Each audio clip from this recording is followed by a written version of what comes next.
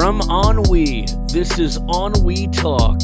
You can support the show and other Ennui projects by subscribing to Ennui Plus on Patreon. But for now, sit down and enjoy.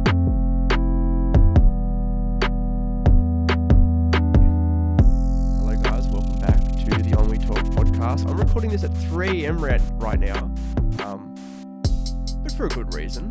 I'm here with somebody, honestly, I do look up to. Somebody who's I've listened to for many years. Waiting. Would you describe yourself as a wrestling podcaster? Is that, like, if somebody asks you, do you call yourself a wrestling podcaster? That's exactly what I would say to somebody at this point in my life. Yeah, I think that is the most apt, concise description of what I do for a living. You are the mind, one half of Post Wrestling with John Pollock. But when you say that, because you are a wrestling podcaster, of course, but and we'll get into, because I want to discuss your past, just, you know, in media and all that sort of thing. What I was going to say was, and I've lost my train of thought, right? And as I said, it is 3 a.m. It's a lot of dedication to me. You know, I'm going to pat myself on the back for a second there. Oh, let me pat you on the back, because I definitely am apologetic that due to the time difference and due to my own availability, this happens to be the best time. It's incredibly late. As somebody who, like, you know, often stays up pretty late at night doing some work, I understand how you get at this hour. So I really appreciate the dedication. No worries, Wade. But, like, you know, as I said, you're one of my idols. You're one of my inspirations, definitely in podcasting. And you are somebody who I listen to almost every day as well. And it's honestly a little bit surreal. It's hard to believe that that's really kind of you to say. And I don't take something like that lightly at all. At the same time, it's like I've chatted with you before, Matthew, and we've had conversations on the internet plenty of times about technical things or just whatever. And it's been completely normal. You're just like another, like you're an online friend to me. Now that's surreal. Just hearing that. But it's that, what I was going to say before was, now that I've actually found my train of thought, you guys with Post Wrestling, you're not just a wrestling podcast, because really, you know, after leaving the Fight Network, et cetera, you're running your own business, and you're running your own business in a modern age in 2020, where it's like, you know, wrestling podcast. You're not just, because at the Fight Network, when you weren't doing, you know, the podcasts for Raw and SmackDown with John, what was your main sort of thing? What was your day-to-day at the Fight Network? Yeah, my main job, the job that I was essentially kind of hired to do, it's a rather long story. Like, I started at the Fight Network, I think all in all, I probably spent about 12 years there. So back in 2005 was when I started. And I started off as an intern. And when you're talking about a relatively small company like what we were starting up, you know, as an intern, you really get to experience pretty much like almost everything, you know, that a production has to offer, between editing, of course, between scheduling, like broadcast scheduling, and where even doing on-air stuff, but where I ultimately landed in my comfort zone was videography. So I was like the lead camera operator and lead videographer, as well as one of the head editors there as well. So I would definitely say that was sort of what I was doing most of the time. What was your favorite thing to do at the Fight Network? Would you say that doing podcasts with John was your favorite thing to do? You know what? I was definitely lucky enough to have several things that I really enjoyed, and absolutely the podcasting was one of those things. But I very much enjoyed, working on any of the news features. I actually loved camera work, and it's something I kind of miss. The ability to just go out there and either gather a news story, or, you know, doing something a bit more creative, like following a fighter right before a big UFC fight that they were having, and really crafting those stories along with some of the other producers and editors that worked there. That was something I was very passionate about. So I was really lucky in that I had several kind of like passions stimulating me at the time. Interesting, very interesting. Because I can see, like, right at the start of Post Wrestling, when you guys sort of announced the new project, you had a video which was very much like And The Bludgeon I'm Brothers. forgetting the Bludgeon Brothers. That's what I was going to say. Like, I don't know them as the Bludgeon Brothers. I always known them as the Wyatt family. I never really think of them as that short-lived sort of gimmick that they had. And now I'm guessing that was, a majority. That's a more of a filmmaking thing. It's more of a creative thing. Like, ever since then, you haven't done much video work really at all, have you? No, we haven't. Doing something like that, I mean, I think I was still very much coming off of, like my background as a videographer. And really at the time, it was just like with a lot of things that we end up doing for the podcast, it was just a funny idea John and I both had. And we knew enough people, like our friend Matt Sargent was just a great help to us. In fact, I think he borrowed some of the Fight Network's equipment in order to help us, but that's between you and I. But anyway, he was just very generous with his time, and helped execute our kind of like big announcement, and it was really the perfect thing to do at the time.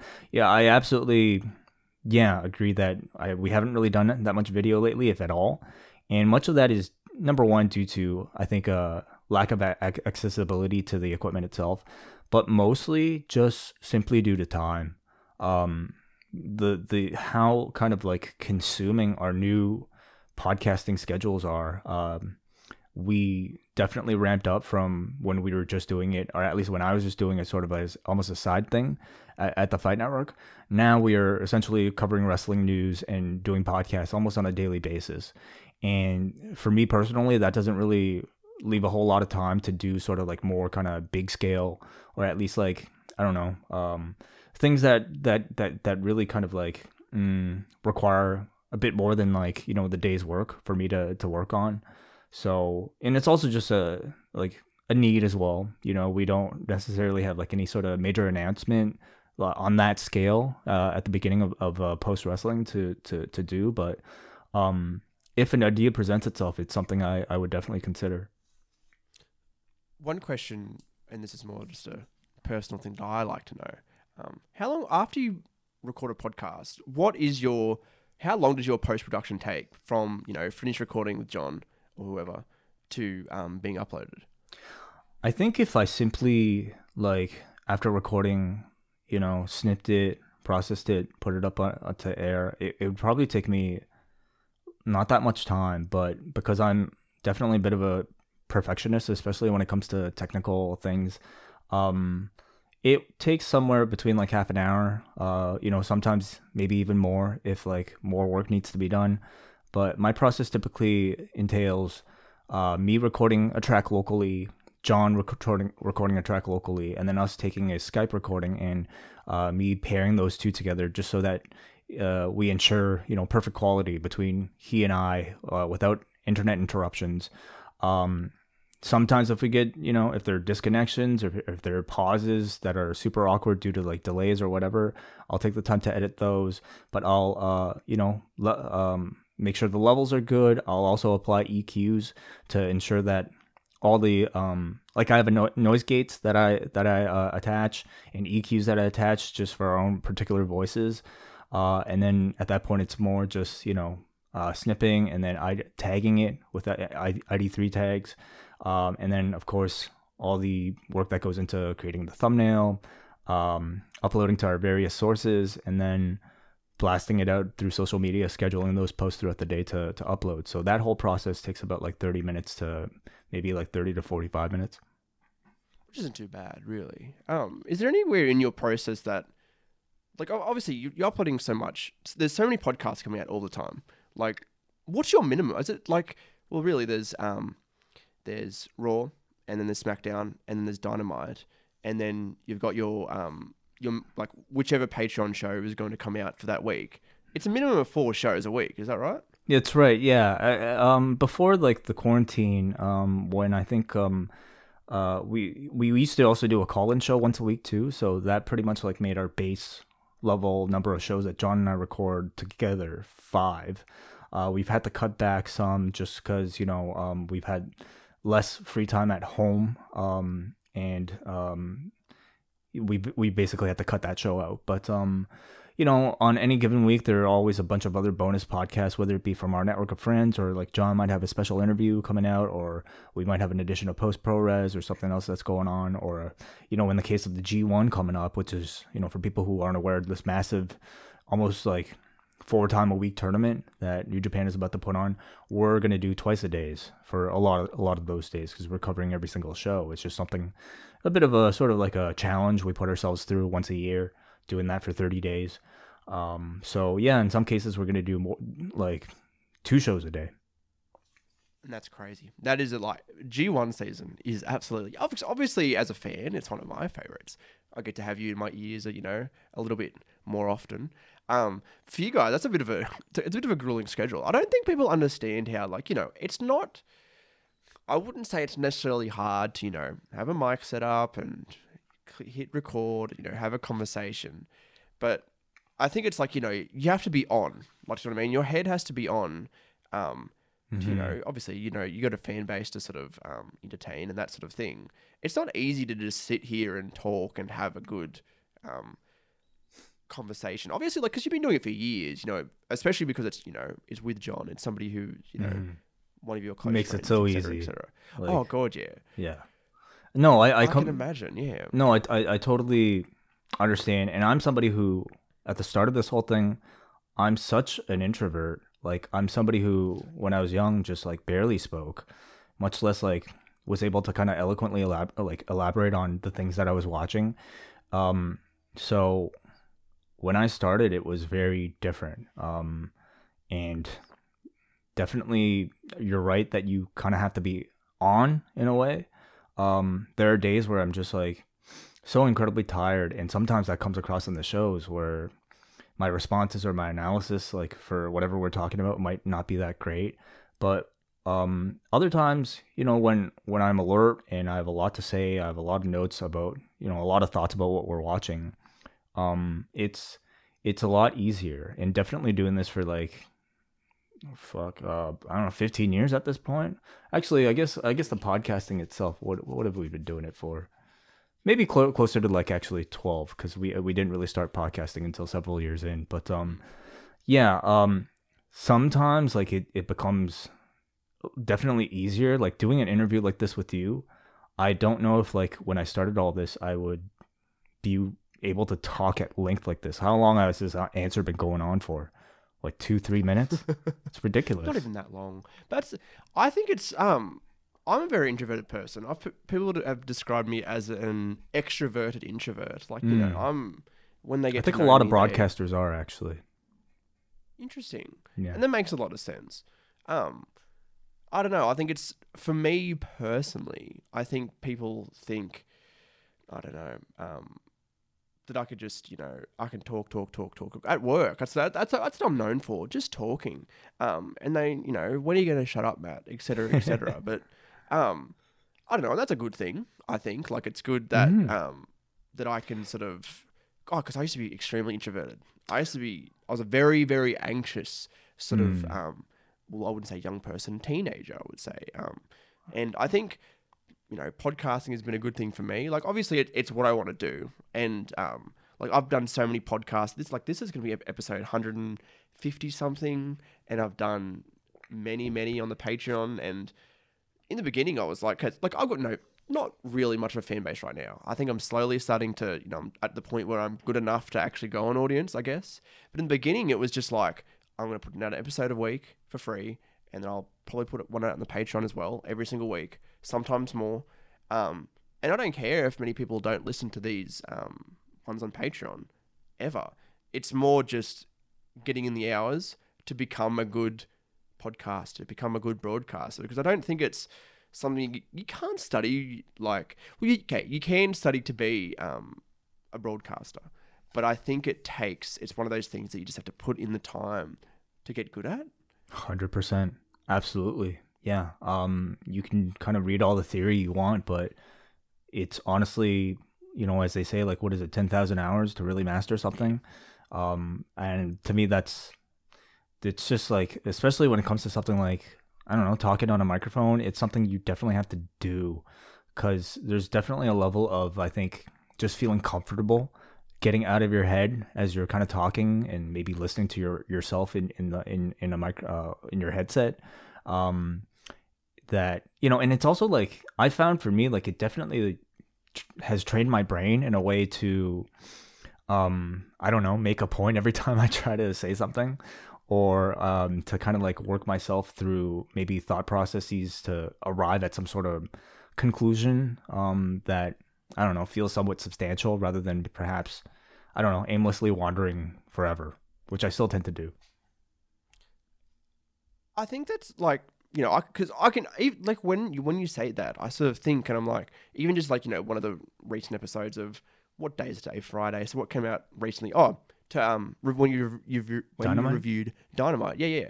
And like I can sort of think of a few times where it's like that, where it's like, you know, especially when it's like, you know, there's not much to say on something. Yeah. You just want to get something out.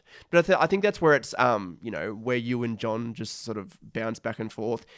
I've found John, he's very good at knowing when to go to the next point, et cetera, et cetera. Mm-hmm. I've always found he's a very good broadcaster. To me, he's honestly in this field. I truly think he's the best. Like, as a combination of somebody who just does incredibly thorough, like, great research with tremendous recall, and also has the ability to present it all on air. And I'm talking wrestling and MMA. I think he's kind of unmatched in the field. And even with that, from like, I think it was the Dynamite review from just the other day specifically. You guys are funny. You guys are like, and you can like, there's so many, you know, John with his imitations here and there and his little jokes here and there, and it's like he can go from this very, very serious broadcaster to just this funny guy hanging out with his friend, and it's, I don't know. I think that's why I really like Post Wrestling. Do you know what I mean? It's like, it's not just you guys covering professional wrestling. It's two friends having fun. I understand that, absolutely. And I think for me, that's like, that's the impression that I get from like our audience. It's that they enjoy us, not just simply because we're news, and not just simply because we're like kind of two goofs talking about wrestling, but it's some sort of intersection between the two, where, you know, you might get your kind of daily fix of like whatever news you want to hear, whatever kind of analysis you want to hear about the wrestling shows that we're watching, but there's still a level of, I think, you know, like, I don't know, casualness attached to it all. And I don't know, that's just something that has really developed organically from the first time we recorded together. It just happens to be who we are. We are kind of people who goof off, but at the same time, we can have serious conversations. Oh, absolutely. One thing I wanted to talk about was you guys leaving the Fight Network and just starting Post Wrestling and that sort of process. For those who don't know, what is the concise, if somebody asked, what happened with you guys in the Fight Network, what is the most concise answer you can give? Because it's a very, very long. It's sure. Like there's a lot. There's a lot. TV, money down, layoffs, goodbye. That's very concise. Extremely, very, very, very concise. Because then how long before you guys left the Fight Network did you sort of have the idea of starting what would become Post Wrestling? How long before? Yeah, I would say several months. I don't know if it was like a year, but like, to be honest with you, like, I think initially these thoughts probably would have come to mind when we first experienced a mass amount of layoffs. I would say probably about a year ago, prior to us getting laid off. And that drastically cut down our original production at the time. Like, at the time, it was almost like our entire on-air staff that was laid off, and John was the only one that was retained. So, you know, despite all that, like, it drastically cut back on what we were doing. We used to, like, you know, before every UFC pay-per-view, sometimes we would actually go down to the events to cover. If not, we would be back in the studio, a full studio crew, doing wraparound coverage for every one of those things. And, you know, for whatever reason, unfortunately, money just wasn't coming in. And it's incredibly difficult to start a TV channel right now, especially in Canada, especially, you know, with a niche sport. So understandably, you know, a lot of people were let go. And that in turn, I think affected both John and myself, but maybe even John more so than me, because at least I would have some of the other, documentary things to work on. John, I think, was just not being creatively stimulated at all. Like, if anything, he was, maybe doing some really easy for him to do types of like reads, which, I mean, take him very little time, because he's just like, he does them, very well, very easily. So I think creatively he was being very frustrated with a lack of things to do. Me less so, but at the same time, I saw the ceiling for myself as well. Both of us, we're in our 30s at that point, and realizing that, like, if we wanted to grow in this industry, if we wanted to grow just financially for our own purposes to potentially raise families in our futures, I mean, this was sort of a bit of a dead end. And so we definitely had these conversations in the months leading up to us actually being laid off. In fact, even all the way up until the week of, prior to getting the news that we were laid off, we were having meetings privately with one another, just kind of talking about our exit strategy, how, if things didn't really change for us around maybe like, I think we gave ourselves like maybe several months. And if things didn't change, we would reassess and actually consider leaving. But talks of this had seriously been going on for quite some time. So when we were finally laid off, it was actually just the push we needed. Did you expect? Because like right at the beginning, you guys, you came out, hey, we're doing post wrestling. Because I think how many weeks between when they were released on Fight Network and then starting post wrestling did you guys cover Raw and SmackDown? Was it only like 2 or 3 weeks, or was it like a month and a bit? I can't remember. Several months, because I think Halloween or around Halloween was when we were let go. And actually, yeah, I guess maybe not necessarily several months, but I would say at least like 2 months pretty much, because Post Wrestling launched on the 27th of December. So was it Halloween, or am I thinking? I don't even know at this point. Basically 2 to 3 months. Okay. And in that time, I had actually a trip scheduled for Japan, so I actually took time off to go to Japan, but still maintained our free podcasting at that time.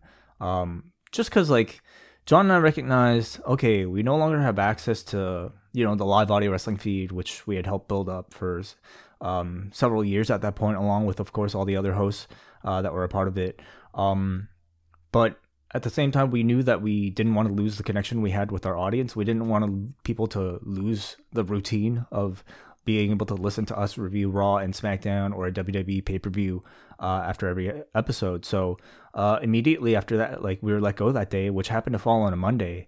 Like, John and I said, we have to go on air. Like, we have to, find a way to record and maintain that connection with our audience, because obviously a lot of people, yourself included, perhaps. Were you listening to us at that time? I was. Oh, I you was were? there right at the end. I think I listened for around probably the last 12 months. I was listening to, Right. I listened to all the shows actually. Yeah.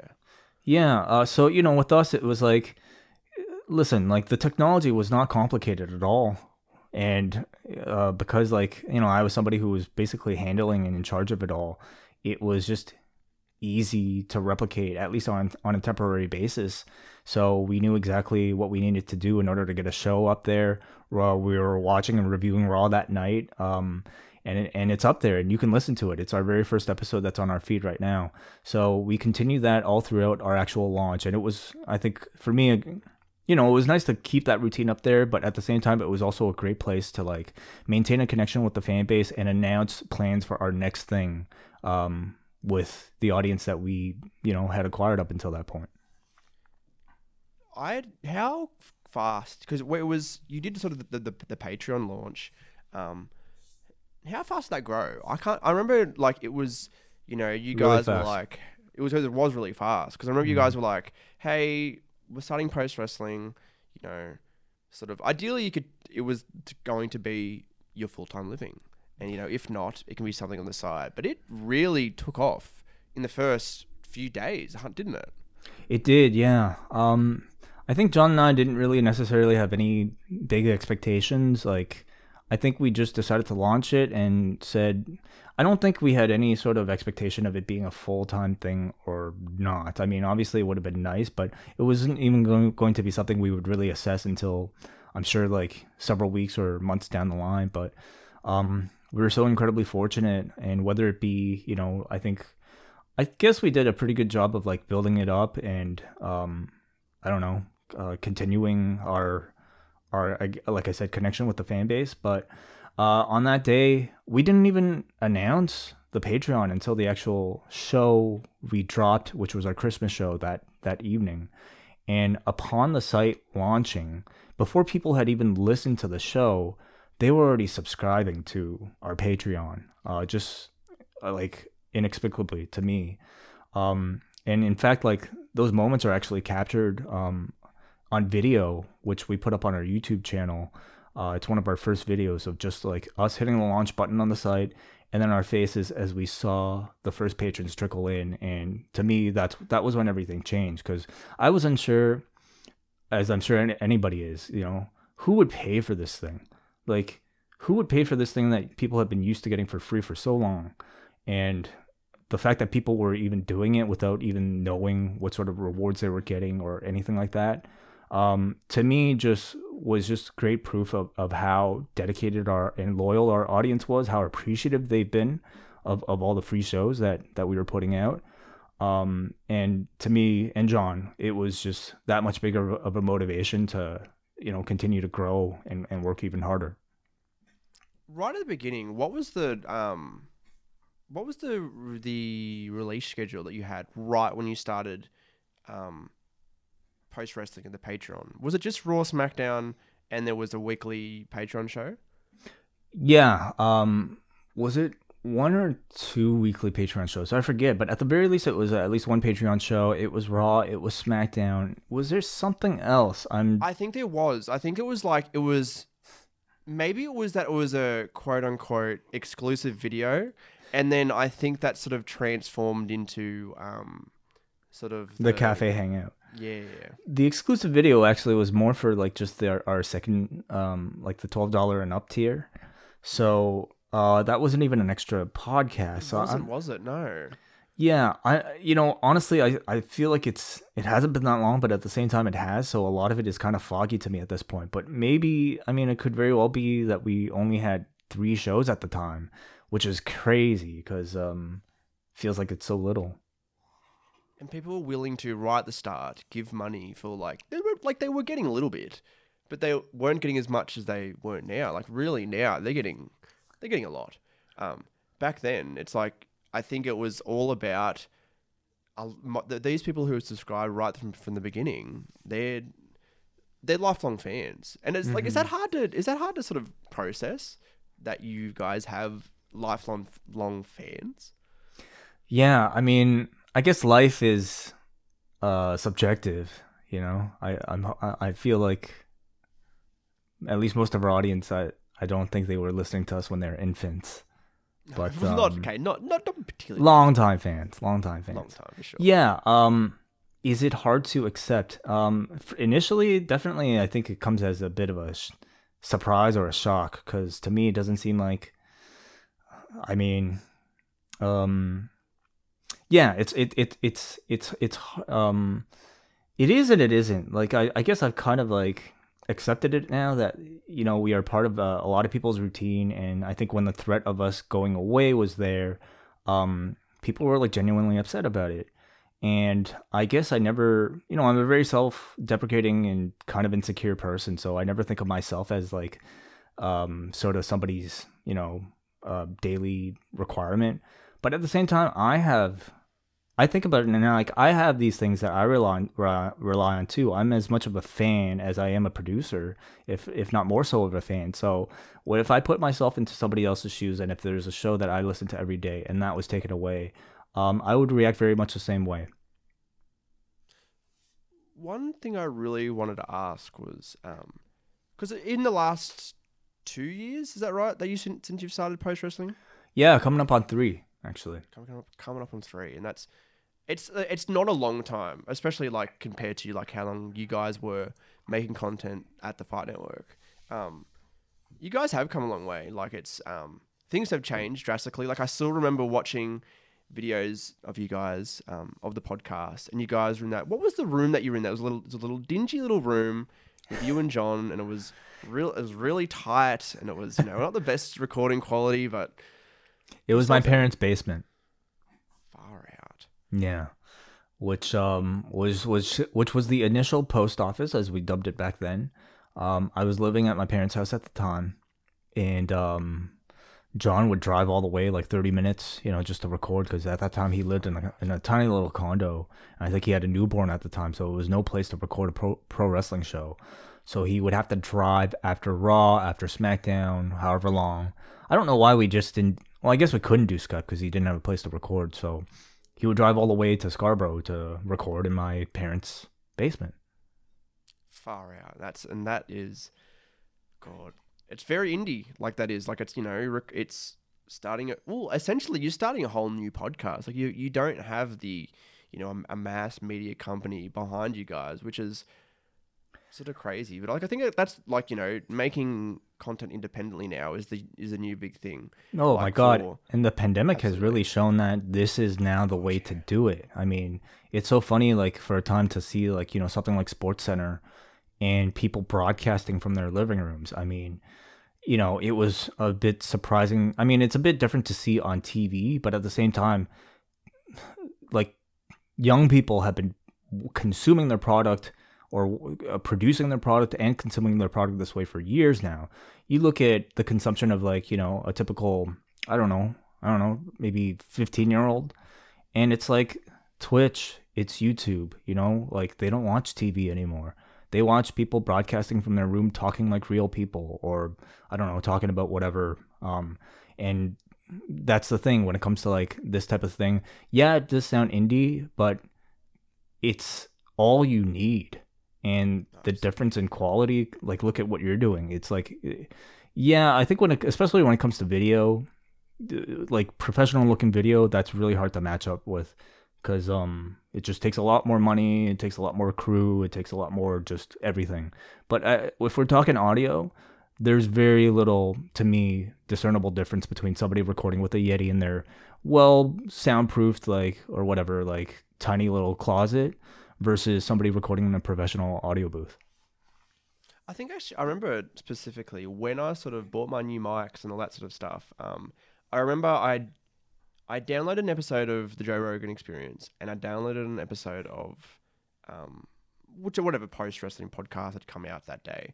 And I recorded my mic, and then I had one of Joe Rogan's podcast episodes there, like all in my Adobe Audition, just to see sort of like, once I sort of put my filter over my audio, how different the quality actually was. And it's not dramatically different.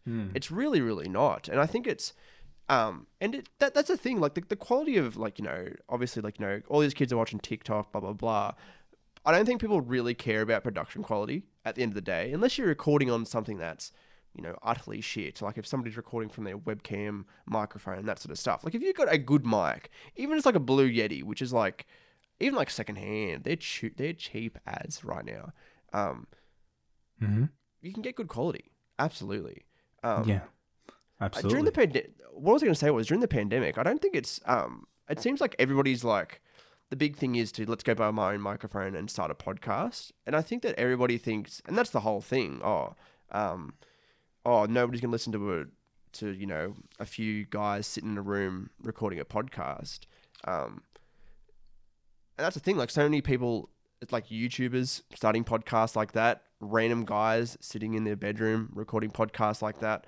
But I remember actually and this thought just went into my head. It was John interviewing, I think it wasn't actually an interview John did himself. He was on Jim Ross's podcast, which I think it was before Grilling with JR. I think it was, I can't remember the name, what it was back Ross then. Report? Yes, it was the Ross Report. And they were talking about like what makes, I think it was like differentiating between like wrestling podcasts and like, like everybody can cover wrestling, but like what makes you unique. And I think the biggest thing, I think what John's answer was personality. Like, you know what I mean? It's like, it's coming back to the people like what you and John do isn't necessarily like special. You guys are just talking about wrestling, and many other people do that. But I think people come back for the personalities that are there, like, you know, and it's two guys having fun. And I don't think that's easy. I think like it's, you know, you guys have developed sort of not a routine. You guys have developed Rapport. and that's right. Because you guys are very much yourselves on the microphone. Like, you can tell that, and you can tell that there's a genuine friendships that are there. I don't know. And I think that's why that's why I've been a long-term listener, 100%. Yeah. Thanks for the insight. Because it's how I feel about a lot of the things I'm a fan of, and I listen to. So definitely, I think personality. Everybody is going to gravitate towards something, you know, that fits for them. Some people might prefer just a straight up news thing. And believe me, I hear complaints still to this day about, hey, why, like, you guys should just stick to whatever, such and such. And some people just prefer that. Other people, I think, you know, prefer somebody who we might be of a similar age range to, maybe a similar sense of humor to. It's just whatever we put out there is what's out there. And if somebody happens to find us and they like us, then that's great. And if you don't like, I guess, how we've done things up until this point, there are plenty of other shows for people to choose from. So it's just like, you know, finding what works for you. Have you actively been trying to grow post wrestling? Like, has there been besides just putting out all this good content, is there a marketing strategy at all behind that, or is it even time for that? Yeah, honestly, it's something I wish we did have more time for, just sitting down and talking about, hey, like, what's kind of our like several year plan. Because I would say, yeah, it's been difficult trying to like find, like I mentioned earlier about like the video thing, time outside of like keeping up with the day to day, you know, just endless supply of like wrestling news and wrestling shows, to just sit down and really formulate some sort of long term, you know, either marketing strategy or plan. So I think right now, as much as we do, is just, first of all, keeping up with it all, and secondly, you know, if we have, for instance, new show ideas that are out there, doing our best to publicize those, maybe occasionally giving a free show or two out there just to allow people to sample them. G1 for us every year tends to be a big year of signups, as was like WrestleMania weekend. So we definitely have like these kind of tentpole periods now where we cover a lot more, and those tend to be like good sign up periods for us. But you know, definitely I would say the audience is stable. I don't know how big the pie is anymore, like, of wrestling fans to choose from. If anything, I think, you know, and we hear it all the time, wrestling, like, people are watching less wrestling. They might be more dedicated, especially if, like, you know, now that AEW is around, there are a lot more people that are seemingly like watching, perhaps not Raw or SmackDown, but like watching AEW in a more almost dedicated way, in a way that's more connected than, you know, they used to be for like something just like Raw or SmackDown. But as far as like how much of the audience of people that are alive are watching wrestling, I think it's a shrinking number, personally, at least at the moment. So for us, it's we kind of see that reflected, you know, where like the numbers are strong, like they're kind of like, especially after the pandemic, like they've held up really well, but they're not necessarily increasing or growing to like a great standard. So yeah, I definitely have these thoughts, and you know, it's something like, as far as like growing our own particular reach, I definitely would like to be able to dedicate more time to it. At the same time, it's like, I wonder how much we can extend our reach, you know? Did it not grow at all during the pandemic at all? Did it grow? I feel like there might have been churn, you know, like at the same rate as people that have left more might have come in. So as a result, I think it's perhaps that for that reason why it's remained largely stable. So yeah, that's really about as much as like kind of I feel. Okay, interesting. Because I thought there would have been, I don't know, like, people are like, okay, I've got all this time on my hands now. I might try Well, and at the same find- time, you have to think about, for a lot of people, podcasting was a part of a routine. Going out on your drive, going out on the bus for like an hour or 2 hours out of your day. And for a lot of people working at home, they don't really have that anymore. As I mentioned, some people just simply lost interest in pro wrestling. Other people just won't have the money to support something that's really a luxury item, like a Patreon. So there are, I think, just as many reasons for somebody to disengage as there are for people to engage. No, that's very true. Very true. One thing I always sort of would like to know is like, not what's the next step, but like, how do you want to see post wrestling grow? Like, what is the sort of, where would you be like very, very, very comfortable at? Like, is it, having enough money to hire somebody to just, deal with the little production things for the podcasts, thumbnails, all the metadata, all that sort of garbage? Is it hiring somebody else to do something else? Is it to have a crew to help do something? Is it to have a studio? Is there, at least for you personally, what do you want to see? What do you want to do with post wrestling? I honestly haven't thought in like, I think terms that large. For me, I just want to have enough. I just want to have something that can support the people that are currently employed full time by the company, which is John and myself, and our families in the future. That to me is happiness, and the ability to be creative and to be your own boss and not to be, I think, stifled either, I don't know, with what we're able to say and what ideas we may have. That to me is all I'm looking for. I'm not looking to get rich off of this.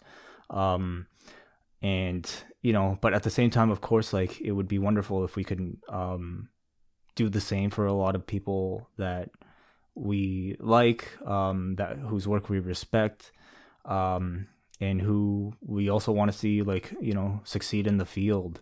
So that to me would be sort of our next goals, is to, make sure like the people around us are have the platform, and also if they have the ability to make money off of doing this, then that they do as well.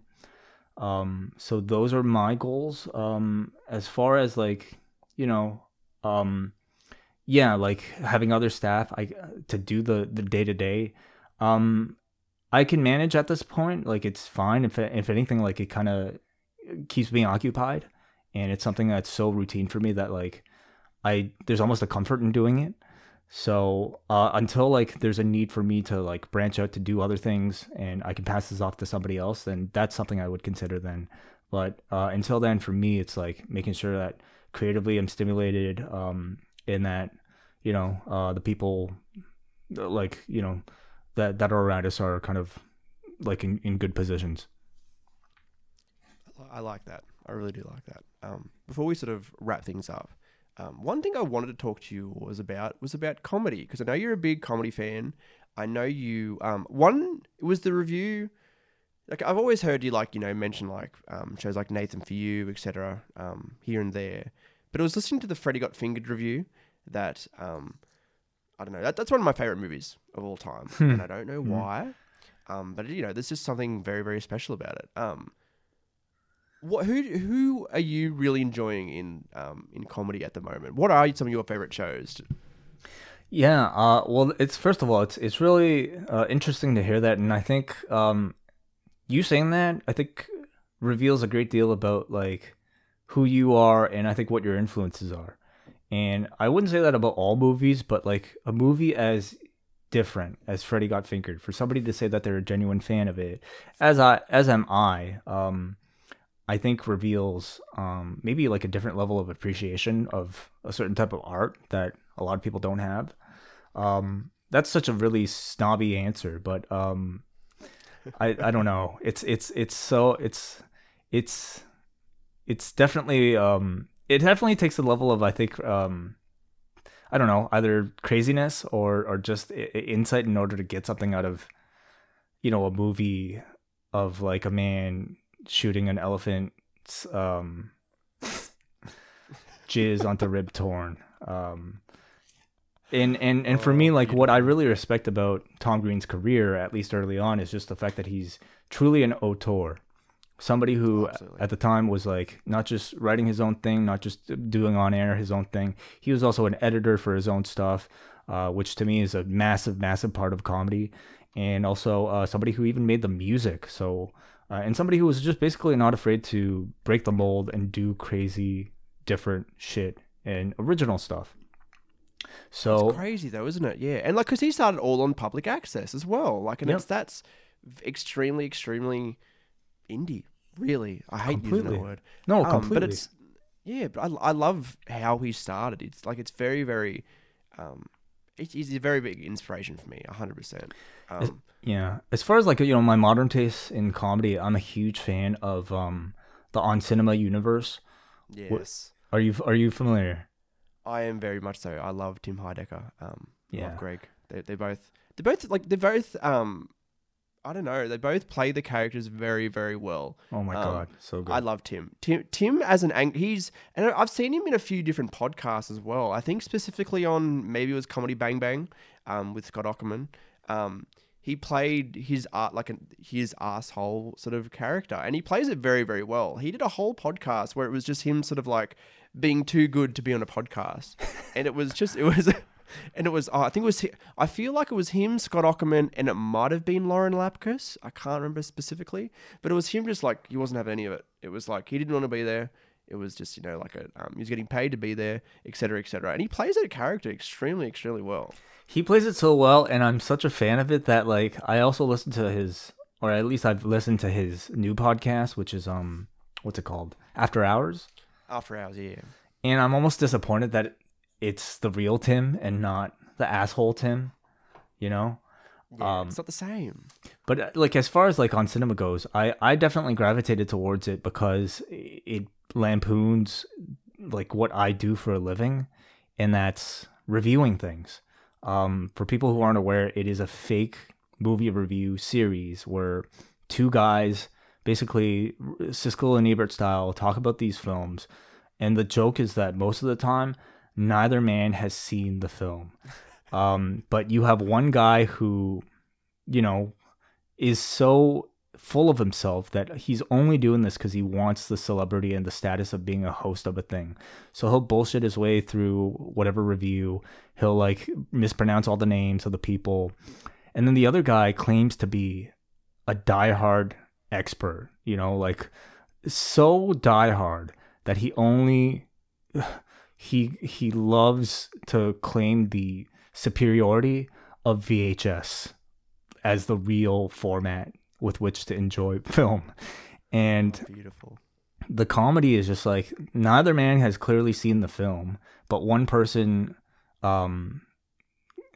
is faking his way through it. The other one, like Greg, is just even more interesting because he'll bring up useless facts about the film as if he was an expert, but these are facts that nobody would give a shit about, like the runtime of a show or the fact that this person acted in this other film, and therefore like he would just bullshit his way through it, and they stick to these characters so strongly that it definitely makes you wonder, if you're a novice, like, are these guys serious or not? But once you're in, like, they also just have expanded their universe so greatly beyond these movie reviews into like side stories that span the course of like entire seasons into next seasons, and then like Decker, Decker, the car, the trial. There's like a several hours long trial after like Tim killed a bunch of people through bad vape pen for his electronic music band's concert. Like, it's that deep. It's not even an exaggeration of it. It is hours long, and it's dedication to the craft of comedy.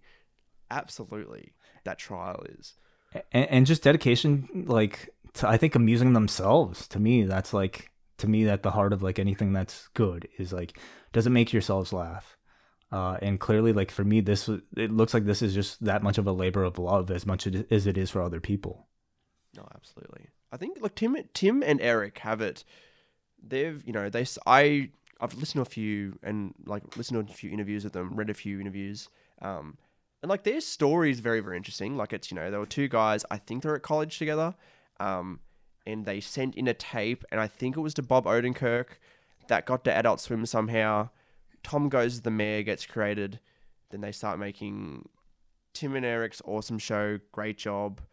And then and that's how Absolutely production sort of started. And now they've got a production company. They've got, they have like a good relationship with Adult Swim. So a lot of the stuff goes on there. A few things on adultswim.com. They've got a few movies that have come out. And they get to do on cinema, which I believe is produced in-house at Absolutely Productions as well, I think. Well, you know a lot about these guys. I do. Very, very much so. I'm a very, very big fan of comedy. Comedy has been the one thing that's, I don't know, it's always been something that I've sort of gravitated towards because I'm such a funny person, as I'm always told. You're hilarious. Oh, thank you. I thought, now that's a snippet. I'm going to snip that out. That's going to be my text tone. It's going to be, you're hilarious. I'm like, oh, just a message. It's just, oh, don't worry about the voice. It's just, some wrestling podcast I listen to. Actually, funny story about post wrestling. I was wearing my post wrestling shirt and I was just looking at clothes at some shop. I can't remember what it was. And there was this guy and he was, he was obviously trying to make me to sell me stuff. And it was like, the clothes were all right. It was just like, not surfy. It was, I don't know, very modern, very like the cool kids will wear this sort of stuff. And I was walking in, he's like, oh, how you going, mate? Oh, what's with the cool shirt? And this is the shirt that I should have been wearing it right now. I sort of didn't really think of that before I was recording at 3 a.m. But it's the shirt that has post wrestling and it has your head and John's head and it's cut in half. And then I can't even think of what the design is off the top of my head now. And I wear the shirt all the time. It's my head and John's head split in half and we are joined together by one single brain. And that is the creation of Robert Pearson, who does almost all of our t-shirts. He's a genius. I guess this was an image that crept up in his mind and here we are. Thank you for wearing it in Australia in a surfer dude shop. Oh, it was great. It's a beautiful shirt. I really love that shirt. Anyway, I wore the shirt and he's like, oh, what's your shirt? It's like, it's got a cool design. What's post? And I said, oh, I'm like, fuck. Now I've got to explain to this guy what post wrestling is. And I'm like, oh, it's these podcasting guys, but it's about wrestling. But it's like not just podcasting. Like they're not just talking about it. Like they're journalists as well. And he's like, yeah. He's like, I don't think he really sort of latched on to what I was talking about. And I can tell he was just talking to me so he could bloody sell me something. I walked out of the store with 2 shirts anyway that I haven't worn since. So I think I felt bad that I had to put him through me trying to explain what post wrestling is. And it's, you could tell how disappointed he was. He was probably hoping for like, I don't know, some cool band. I don't know, maybe like some sort of movie or something like that. But that's a great description. Whatever you said. We should have put that on the back of the shirt so you could just point to it. Oh yeah, that's a good idea, isn't it? Actually, you look on the back and it says, "What did I say? Oh, we are some podcast guys who talk about wrestling, but it's not just talking about it. It's also like journalism." I think that is a very great description of post wrestling. Better than wrestling podcaster for sure. Absolutely, definitely. Before we wrap things up, Wei, first of all, thank you for being on my podcast at 3 a.m. Well, it's only 2 p.m. for me. You guys have been on. Yes, you have it fucking easy. Oh yeah, absolutely. I have to get up at work at 10 o'clock. Oh no, I'm sorry about that. No, don't be sorry. It's this is the life I chose. Sitting up in the middle of the night, recording a podcast with. And people are like, who are you recording with at 3 a.m.? It's like, oh, he's waiting. He hosts He hosts a podcast, a wrestling podcast. They've already checked out by now. They don't give a shit. Is Matthew okay? Is he making up like people in his head? Is he just essentially talking to himself at 3 a.m.? Because people are like, waiting, that's not a real name. No. Absolutely. I'm like, look, if you understood, and then, you know, they've already checked out. But thank you for coming on. There's been, like, I have reached out to many people I sort of look up to, and you and John were at the top of the list. And you and John were some of the first people who actually said, yeah, sure, we'll do it. I don't know. I think that's very... It makes me feel good. Oh my God, like please. Like, it's, for me, honestly, it's an honor. And these are the types of like conversations I love having the most. Cause, I mean, to me, it's just like, yeah, you've been a long time supporter of us at this point.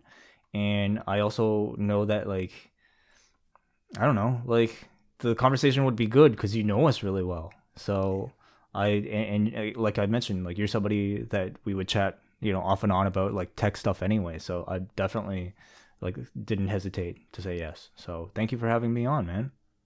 Thank you, Way. I appreciate that. I guess, I could say, shout out what you're working on, but it's post wrestling. What are the handles for it? So I don't know, just Twitter is post wrestling, I think, is it?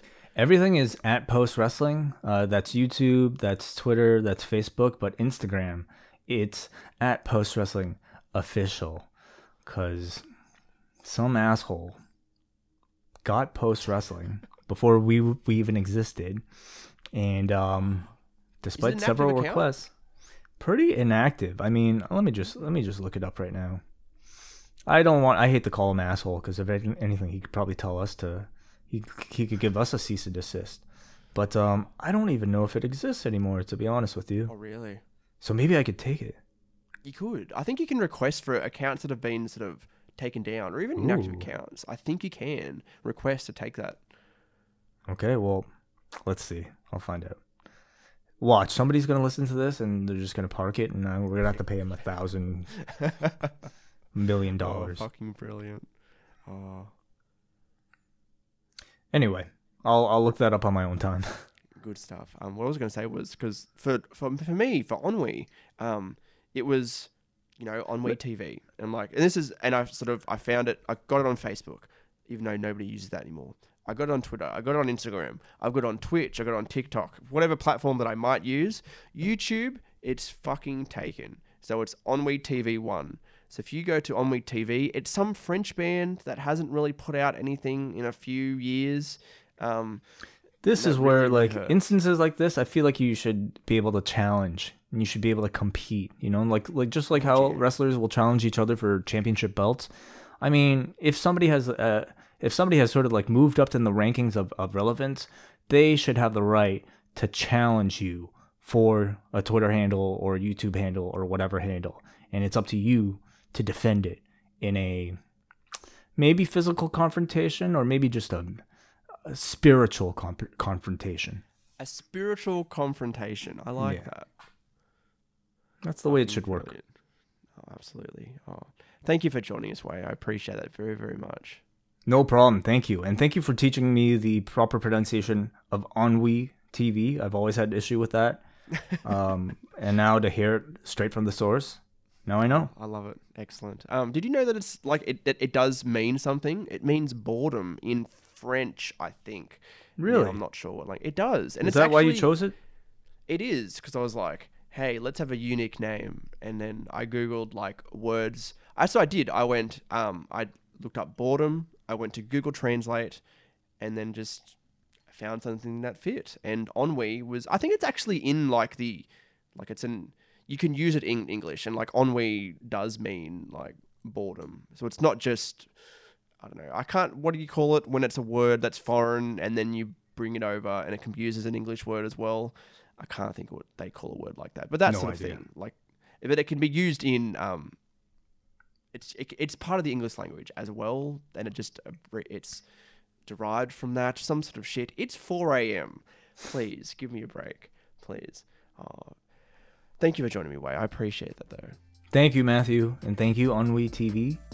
Hope this wasn't too ennuiing for everybody. That was great. That was very, very Very great. Thank you. Get some mate. I sleep, dude. appreciate that. Oh, I'm fucking going to. I can tell you that much.